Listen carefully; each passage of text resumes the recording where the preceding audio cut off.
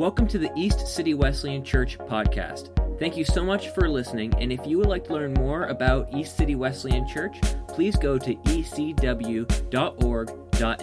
for more information. Now, here's your podcast. So we have finally come to the very end of our The Story series. I don't really know what number sermon this is. I think it's number 30 or 31. But this year 2020 has been a bit crazy, so it's kind of nice to have something consistently move throughout the entire year. And we've gone from the beginning to the very end, as we have just read in Revelation 21, 1 through 7. But I'm going to tell you right now the one point I have for today. And what I'm going to try and do is I'm going to try and tell the story of the Bible with just one lens, one focus point. And it's this. The story of the Bible is about new creation, and it has already begun. If you're going to write something down, if you have your outline in your Outlook, the story of the Bible is about new creation, and it has already begun. Who likes new things? Who likes getting new things? Christmas is coming up. I'm sure there's a bunch of new things you're thinking of that you really want to get, right? I think one of the best, newest things that anybody can get, well, at least to me, is a new house. Who likes a new house? Anyone like a new house? Yeah, they're really expensive, big things. When I was 7 years old, we moved from a smaller semi-house, so a house that was split in two, and into a larger house. It was about 1.5 acres, and it was a big property, farther away from the city, and because we were getting older and we needed more space, and I guess my dad wanted more stuff to do with yard work. I don't know what he was thinking about. But it was a private sale. And lo and behold, the house was owned by my dad's old high school teacher. So we walked in, he didn't know this at the time, and we met them as they were showing us through the house. And what I learned really quickly was that I was a horrible negotiator at the age of 7. So this is what happened. I kid you not. I would walk into each room, and they would describe the room, and I would look into the closet, I would just look at the floors, and I would say, we'll take it. And then my dad and mom are like, shh, stop talking. And then we walk into the kitchen, I'd open up the pantry, I would say, that's a nice pantry. We'll take it. And then I was so excited because I really wanted a new house. I was like, man, I am sick of our old house. I love all this property. I love how great this looks. So we eventually bought the house, and we didn't really negotiate too much because I didn't have a lot of, the kids loved it, so they didn't have a lot of leverage to actually move the price down too much. But what I didn't realize was how old and how dated the house was. The house was built at some point in the 60s, and it looked like a house that was time-stamped in the late 1960s. It had shag carpet, like the carpet was like probably, it was brutal. It had like spackled ceiling, where it's like the ceiling was this tall down. And you could if you hit the ceiling, chunks of paint would come off and hit you in the head. There was a radio tower about the height of this ceiling to the left of the house outside, because the guy who owned the house was really into radios, and he had a whole radio system basement where he could listen to basically anything he wanted anywhere, which is kind of creepy, but I thought, so we had to take that down. There was a lot of work that needed to be done, and I didn't realize how much work needed to be done. So over the course of 13 years, we took down numerous trees, we renovated, we completely took up the carpet, hardwood floor, painted the walls, brand new kitchen, brand new basement, brand new everything over the course of 13 years. And if you were to look at old pictures of that house, and then pictures now, you would think these are completely different houses. Absolutely nothing is the same. It is completely made new. Something new has happened in this house. Yes, the bones of it are still the same. We didn't really touch the foundation, but you would not recognize the house because it is completely different. Throughout the telling of the story of the Bible, I want you to think of a house that is being renovated and being made new. I'm going to continually come up to this point of newness, of renovation, of new creation, and I want you to think of a house. Some of you have gone through that process of renovating a house, and you know the process and how it can be a long process, but you are so happy and thankful when it is done. So the story of the Bible begins with God creating the heavens and the earth, and he created humanity to have dominion and to help this ordering process throughout the entire world. God would be king, and God is king, but he gave responsibility to humanity, specifically to Adam and Eve, to cultivate the land and for God's will to be done throughout all of creation through humanity. This was God's picture and God's ideal for the world, and he said that it was good, and when he created humanity, he said that it is Very good. But Adam and Eve had something else in mind. Instead, they decided to disobey God through eating the fruit, illustratively, and they decided to be kings of their own world. They decided that their will is more important than God's will, that their wisdom is better than God's wisdom, and they began the cultivation of the world through that perspective, where God is no longer king of them. And because of that, they are cast out of the garden, and it sent humanity on a downward spiral of sin and death. You see that throughout the first 11 chapters of Genesis, the absolute epitome of human sinfulness, and the result is death. But God, just like looking at a house, a decrepit, old house, wanted to make some renovations, wanted to make some things new in this house, in the world, in creation. So what he did was he chose Abraham to start this new project, this new initiative to where things would be made right once again, and things would be the way they ought to be. So he chose Abraham and his family, and there was a whole story around that, but eventually they ended up in slavery in Egypt. And God showed his faithfulness and that he was good to his promises, and he delivered them out of slavery in Egypt and put them into this promised land. And in this promised land, they were to be set apart, and they were to be a new humanity, a new human race, essentially, to where God's will and God's rule will be done, where God is king, and then the whole earth, the whole creation will be blessed, coming out of this promised land, of this kingdom of Israel. That was the plan. But the problem that Adam and Eve had not gone away. Sin and death was still a very real reality. And because of that, the Israelite people, God's chosen people, ended up disobeying him continually. And it got to the point where an invading army came in and completely decimated the land, and the Israelite people were sent into exile because of their disobedience and because of their sinfulness.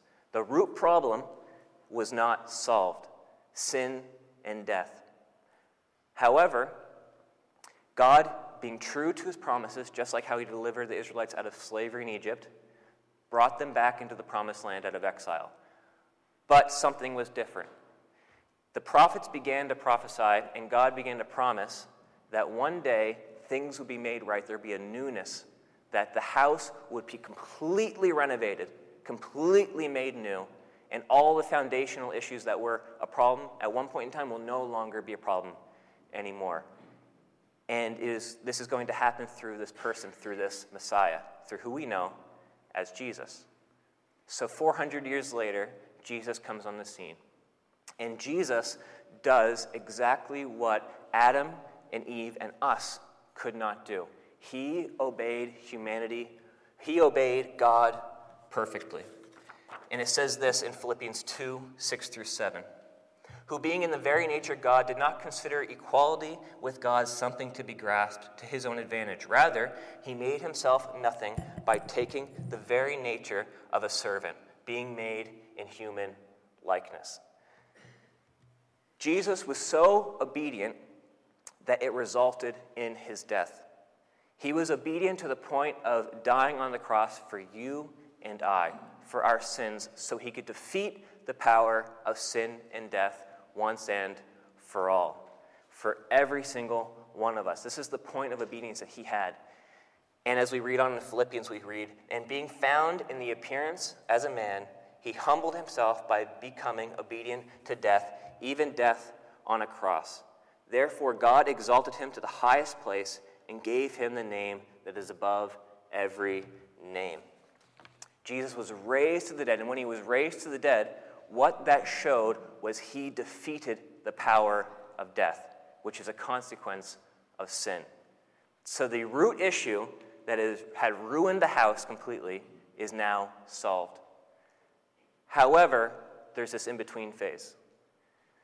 Through faith in Jesus, which we learned earlier in the series, through having faith in Jesus, having trust in Jesus, we receive the Holy Spirit, and we are promised with this future new creation, like was described in Revelation 21, 1 through 7. Because Ephesians 4:30 says this, and do not grieve the Holy Spirit of God, with whom you were sealed for the day of redemption.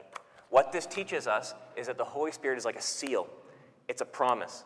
through us having the Holy Spirit, we know and we have a hope one day that we will be made new just like Jesus was made new. That new creation will happen and newness of life will happen. And that is the whole trajectory of what the story of the Bible is moving towards. It is moving towards new creation. It is moving towards newness. It is moving towards a completely renovated house to where it's unrecognizable from what it once was before. The foundational issue is solved. Sin and death and life is what is led out of, thanks to Jesus. Amen? That is the story of the Bible. However, here's a question. Are we supposed to wait for when God will make all things new? Are we supposed to wait for God to bring new creation? Are we supposed to wait? And what does waiting mean?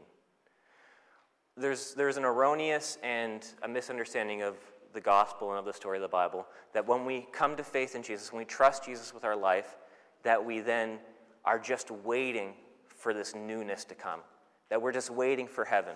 We're waiting for us just to be with God forever. Yes, there is a waiting aspect that the Bible does describe, but that's actually not a biblical idea of waiting, that we just go to church, we read our Bible, we pray, and while we do this, so we call on Sunday morning church, we're just eagerly waiting for one day when God will make everything right and new creation will happen, where heaven will come to earth. If this is what you think, I'm sorry to say, but you're too late. You're too late, because new creation has already begun. I don't mean that figuratively. New creation has already begun now. And if you're waiting, you're too late. Romans 8:18 through 22 says this. I consider that our present sufferings are not worth comparing with the glory that will be revealed in us. For the creation waits in eager expectation for the children of God to be revealed.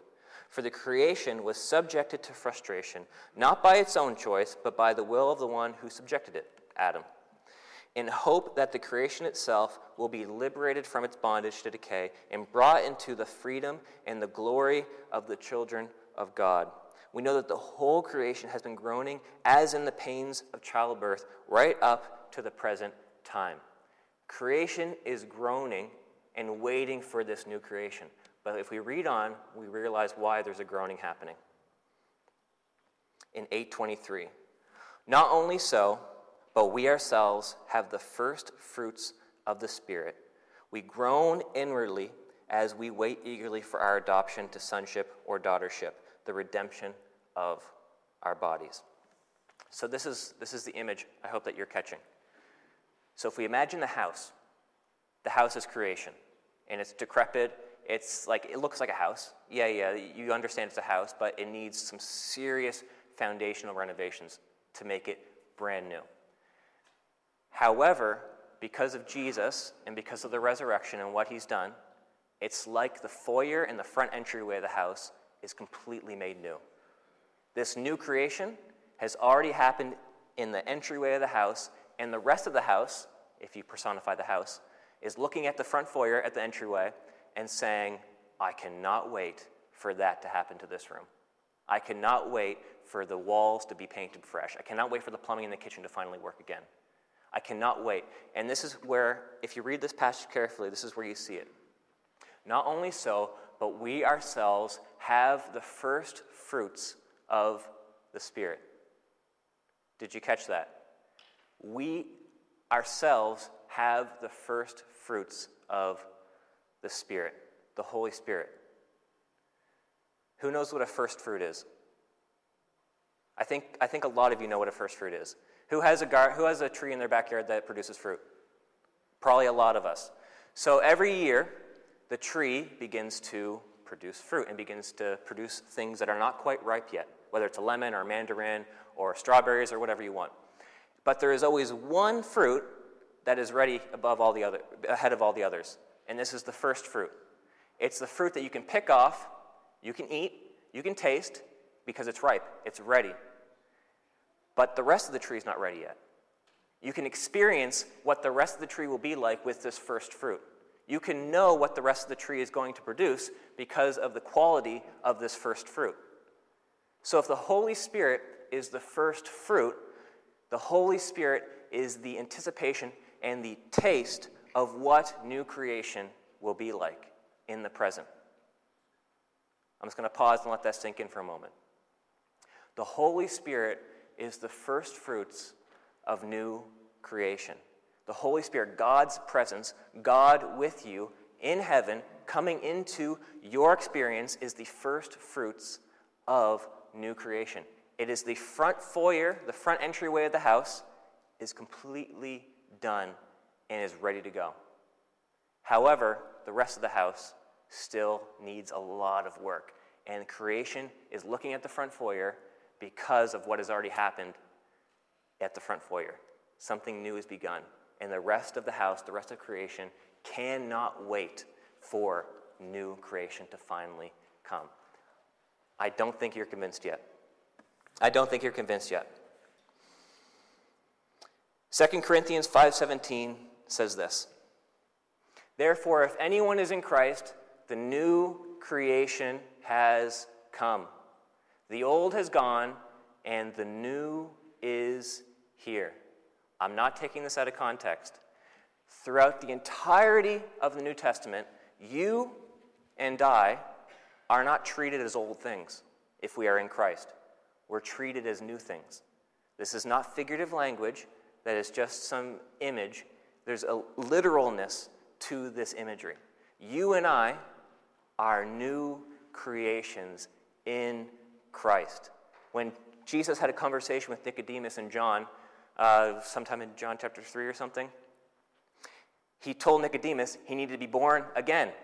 He needed to be made new. And Nicodemus could not even understand what the heck he was even talking about. I can't be born again twice. I'm not going to describe that. But it can't happen again physically because there's something brand new that is happening in your heart through Jesus, through being in Christ.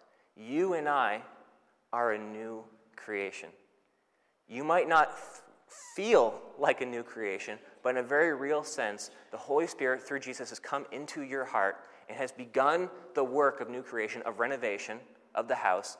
And if we're the front foyer is beginning to get transformed into new creation. The new has already come, but it's not completely here yet. You are made new through the power of the Holy Spirit. But what's really cool and what's really exciting is that we are then able to bring new creation wherever we go. This is the story of the Bible.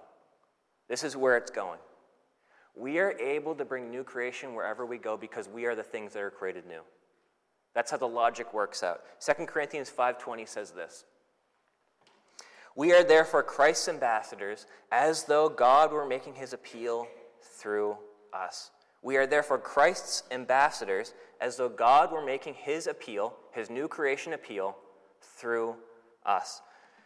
I think many of us know who an ambassador is or what an ambassador is. So I'm Canadian. I'm a Canadian citizen, and I imagine there's a Canadian consulate somewhere in New Zealand, maybe in Auckland, or I don't know. I don't talk to them that much.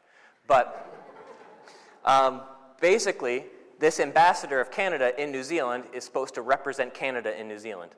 I unofficially represent Canada in New Zealand, but this person officially represents Canada in New Zealand. So if somebody wants to ask, hey, what is Canada like? They go to this official ambassador, and they say, hopefully, Canada's a great place. Everybody's super nice. It's amazing. It's awesome. It's a little bit cold, but we deal with it. That's probably what they'll say. So if we compare that to, therefore, we are Christ's ambassadors, when people come to us and they say, and they don't even ask, they just want to intuitively know, what is it like to be a Christian, to be a follower of Jesus? Hopefully, even with some dialogue, they should know it means newness of life. That something was old and something has been made new through the power of Jesus. And we are invited to be those ambassadors who go into the world, into our different areas of work, whether it is at school, at the office, playing sports or in the soccer team or on vacation or wherever we go, we are given the privilege of representing the story of the Bible of redemption, of new creation, of what it looks like to follow Jesus, of what it looks like for God to be king, for Jesus to be king over our lives. We get to embody this and be the ambassadors of this reality to every single person we come in contact with. We don't always do it perfectly, but through the power of the Holy Spirit, the first fruits of new creation, may we walk into that reality and step into that reality that God has called each and every one of us to. That doesn't mean that every single time you go and see somebody that they're going to come and follow Jesus. It just means that every single time you walk into a different situation, context, or circumstance, we are then ambassadors of this new reality that I know, because I've talked to people, that people desperately need and people desperately want. Last week we had Josh and Caleb up here talking about what happened at the conference in Christchurch. And a testimony was shared about how this guy felt like there was something missing in his life that he could not fill with anything else. And this desire within him that he couldn't even articulate within himself. And it wasn't until he actually met Jesus and found Jesus that this desire, this unmet need, was completely met. Yes, not every day is perfect, but this existential, inward desire is met through Jesus and through following Jesus. Because he calls us to be empowered by the Holy Spirit and to embody and to be ambassadors of what this new creation world looks like here in this semi-decrepit, sometimes really dark world. So what does this actually look like? What does it look like to be somebody who represents new creation? I think it looks like a bunch of different things. If you go on the miraculous side of the power of the Holy Spirit, sure, it can look like miracles, it can look like prophetic words, it can look like words of knowledge where you ask God to lead you into a certain context or circumstance, and God leads you. But it also, in the day-to-day grind of life, it gets really practical. It gets really simple, and you might be thinking, Joey, this is too simple to be real. This is true. It looks like the fruit of the Spirit. This is what this new creation looks like. And it looks like the fruit of the Spirit when it's really difficult to live out the fruit of the Spirit. And this is what the passage says. Galatians 5:22 through 23 says this. But the fruit of the Spirit is love, joy, peace, forbearance, kindness, goodness, faithfulness, gentleness, and self-control.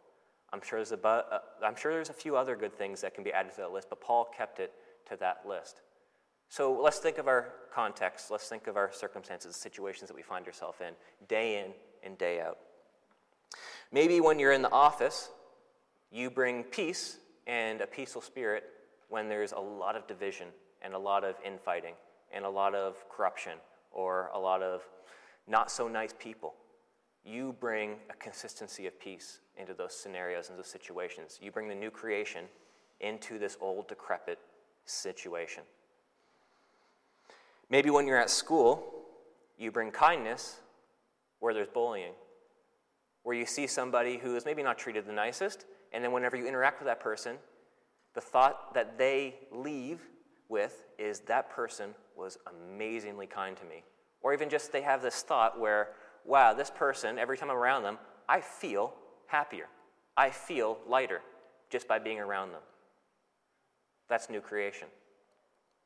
Maybe when you join a soccer team or a sports team, it looks like just being faithful and consistent and being really dependable for the coach and for the players. That when you are needed, you actually show up and do what needs to be done. Because there's a lot of flakiness in the world today of not committing to things that we commit to. And just by being faithful, you're embodying what it means to be an ambassador of this new creation, of kingdom of God.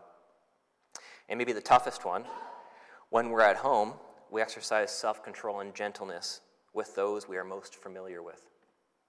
That's a tough one. I think of any of them, that's the toughest one. It's really easy with the people we're most familiar with to lack self-control and gentleness in those situations. But here's the image of the house. Little by little, in this in-between period where new creation has not fully come in yet with Jesus, but it has already begun through the power of the Holy Spirit working in your life, this is what the world can look like if it's a house. The front foyer is done, and it's starting to spread. And then maybe the dining room table is sanded down and is ready to be stained. Or maybe the plumbing in the kitchen begins to start working again. But, the kitchen is still really ugly looking. But at least the plumbing works. Or maybe the basement actually, instead of just being concrete, actually has maybe some wooden studs ready to go and set up to section out for rooms. You get the imagery, right? It's not there yet, but things can begin to happen. And they can begin to happen because the first fruits of this new creation, of the kingdom of God, has come in to you and I. And because of this ambassadorship that you and I hold, we are then able to embody and to show the world what new creation looks like. That is a really kind of a scary thing to think about. But I pray that we really embody the vision statement of this church. People growing through the power of the Holy Spirit. That's a really audacious vision. It's not just a glossy thing, Christianese kind of thing that you want to say and you want to believe. If everything that I just said is true about what the Holy Spirit is and what can actually happen through the power of the Holy Spirit, people growing through the power of the Holy Spirit should be something that we pray every single day. That we are empowered by the Holy Spirit to be ambassadors of this new reality, of this new creation. This is what we are called to do, and this is who we are called to be. Throughout being a new creation, through the power of the Holy Spirit, and in inviting others to join in this project, we are living out the story of the Bible. The story of the Bible is not just a story, it's a living story that you and I are invited to participate in. And we are asked, like in Matthew 28, 19 through 20, to invite others to that reality as well. Therefore, go and make disciples of all nations, baptizing them in the name of the Father, and the Son, and the Holy Spirit, and teaching them to obey everything I have commanded you. Let's pray. Jesus, we are so thankful for your love and for your sacrifice and resurrection, Lord. And we are especially thankful for the power of the Holy Spirit that you've given to us. Through faith and trust in you, we can have the ability to be made new. That you are wanting to make something new inside of our hearts and inside of our lives. So right now, Lord, we receive your Holy Spirit. We receive your goodness of new creation into our lives. So that not only can we just know you and be with you and have fellowship with you, but that we can be your ambassadors, Lord, and to invite others to have fellowship with you as well. In Jesus' name we pray. Amen.